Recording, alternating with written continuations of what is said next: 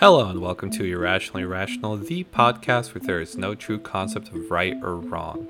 Together, let us explore fascinating topics with the intent of exploring the rationalities that lie within the irrational. The goal of this podcast is not to be right or wrong, but to instead explore topics and see what can happen. This is the Irrationally Rational podcast. On today's episode, we are going to discuss, do you want to live forever? Say hello to gene editing.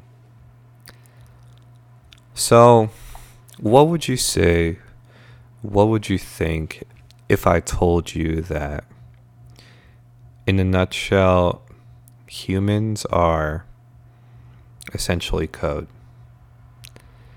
What I mean by that is your DNA, your sequences within DNA and the strings within it is interpretable by literal code.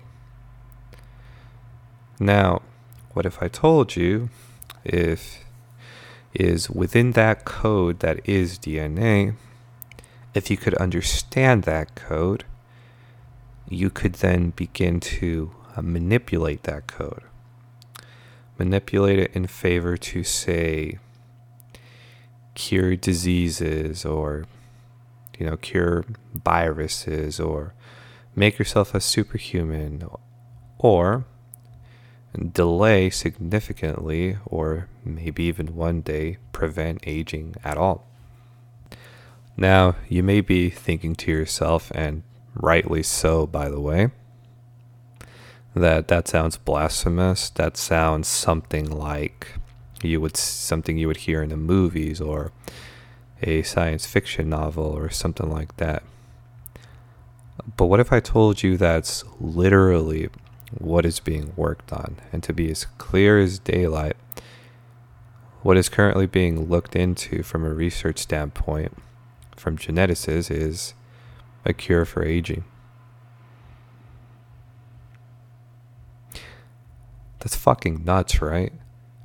Imagine here with me, if all aging was the decay and breakdown of DNA in the simplest way possibly explained. And taking this assumption as a possible truth, if that's the case, then you could, in theory, fix this DNA and manipulate it.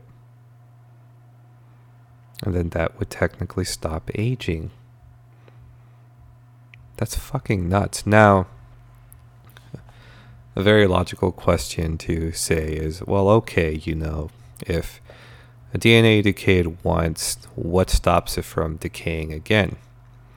And the answer is superficially, without any manipulation, you're right. If DNA decayed once, it will decay again. Well, how do you stop that? Well, it's very possible that down the road, maybe a couple decades from now, our gene editing abilities and manipulating would be good enough to where we could introduce, some kind of repellent DNA or whatever you want to call it that helps tackle aging to begin with. But for the time being, what makes you think we couldn't, say, make a vaccine that would repair the old or the broken DNA and then add 10 years to your life, or 10 years to the lifespan of that DNA? Well, now that's a whole different ballgame we're talking about. And yes, I understand that there's many organs and many portions to a human at play. We've got the liver, we've got the spleen, we've got the heart, we got ribs. I mean, come on, I get all that, but I'm talking about DNA at the moment. You would be a lot less likely to have to deal with many health issues if you could prevent yourself from getting to that older stage in life where your body begins to just break down in general.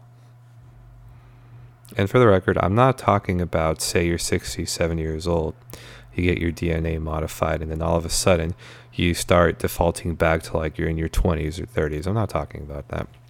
I'm talking about, say, you're 30 or 40, and then you get a vaccine or something of that nature, and that it keeps you within that desired state, the state that your body is currently in. How fucking nuts is that? Now, how is this even possible? How is this being worked on? Here's what I know. And bear in mind, I'm not a geneticist. I've gone through some pretty deep rabbit holes lately, but realistically, this will take me a while to genuinely understand. So, as I mentioned earlier, DNA is, in a nutshell, is code. And because it's code, it can be understood, and it is being understood. What you need is a manner and skilled individuals who can begin interpreting this DNA code. I believe these people are called geneticists. So, once you have these scientists who are able to begin reading this code, in case you're not aware, there are billions and billions of sequences and lines when it comes to human DNA code. So, an answer to that is, well, okay, having humans go through code one by line or whatever is pretty ridiculous. It would be easier if you had a computer or a machine doing this. The problem is okay, when you have a machine, going through this code, the machine or the computer by default isn't smart enough to know what to look for. These rules have to be set before the code is ran by the scientists themselves. The problem is, since there's billions and billions of lines of code, the software would have to constantly be updated over and over and over again when new findings were released in order to make sure that the latest up-to-date information was being provided. Now, obviously, doing this by human or doing this by a non-intelligent machine would make this task almost impossible in the sense of trying to learn what is going on. So how do you fix this? This is where artificial intelligence and machine learning kicks in. With artificial intelligence, specifically machine learning, it allows programs to execute where it begins learning on its own good sequences, quote unquote, and bad sequences, quote unquote. So now, instead of having a machine that doesn't know how to learn on its own, quote unquote, read through these DNA sequences, you now have a very super powerful computer or server, whatever you want to call it, that has predefined rules in its coding, in its software coding, on how it can learn, and it can learn by interpretation. It can learn by patterns. There's many ways you could code that. I'm not in the world of AI, but there are certain ways you can code the AI to begin picking up certain good patterns, certain bad patterns, etc. But now when you introduce machine learning with a supercomputer, and you just need the technology to be able to read and interpret.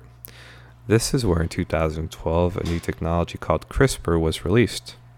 And when this technology came out, it was an absolute game changer because A, it allowed the cost of genome sequencing and editing to take place from thousands of dollars to like $600.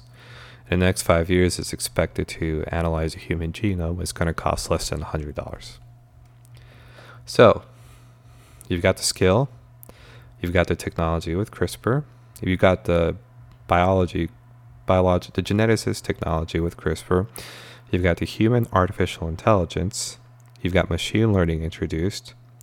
You combine all these forces together, what you get is the next scientific breakthrough. Human gene editing, specifically, is going to change our lives forever. I'm already calling it right now. In the next decades, even within this decade, as a matter of fact, we're going to start hearing about cures. We're going to start hearing about all this magnificent shit being done with gene editing. As a matter of fact, I can already tell you that in 2016, a patient was treated for AIDS using gene editing. And in, I think it was 2018, a couple of years ago, let me be safe, CRISPR babies were born, and these babies were born with manipulated genes through CRISPR that was literally inserted to them. And the DNA that was inserted to them was a deterrent towards AIDS and HIV. Can you fucking believe that shit? Oh, and by the way, right now, as of today, somebody's already been treated successfully with manipulated DNA for sickle cell anemia. What does that mean? That means, technically speaking, there is a cure for sickle cell now. It's a monoanic gene, or whatever you call it. It's a single gene that, because it's a single gene, it's the first of its class. It can be interpreted, understood, fixed, and repaired. These are the times that we live in. And the future is now, folks. The future is now. If you're listening to this, this is not a joke. This is already happening. You can literally look everything I just told you up. These are facts, ladies and gentlemen. The easiest way I can explain everything what I'm saying is DNA can essentially be manipulated at will now. And because of this, we're going to start entering a new era of gene editing, a new era of artificial intelligence, and this is going to change humanity forever. Now, personally, I'm going to invest like crazy on this. I'm not expecting immediate returns, but I can easily see this field taking off. Because if we apply a little bit of first principles here, the most fundamental part of a human is the DNA. Everything begins and ends with our DNA.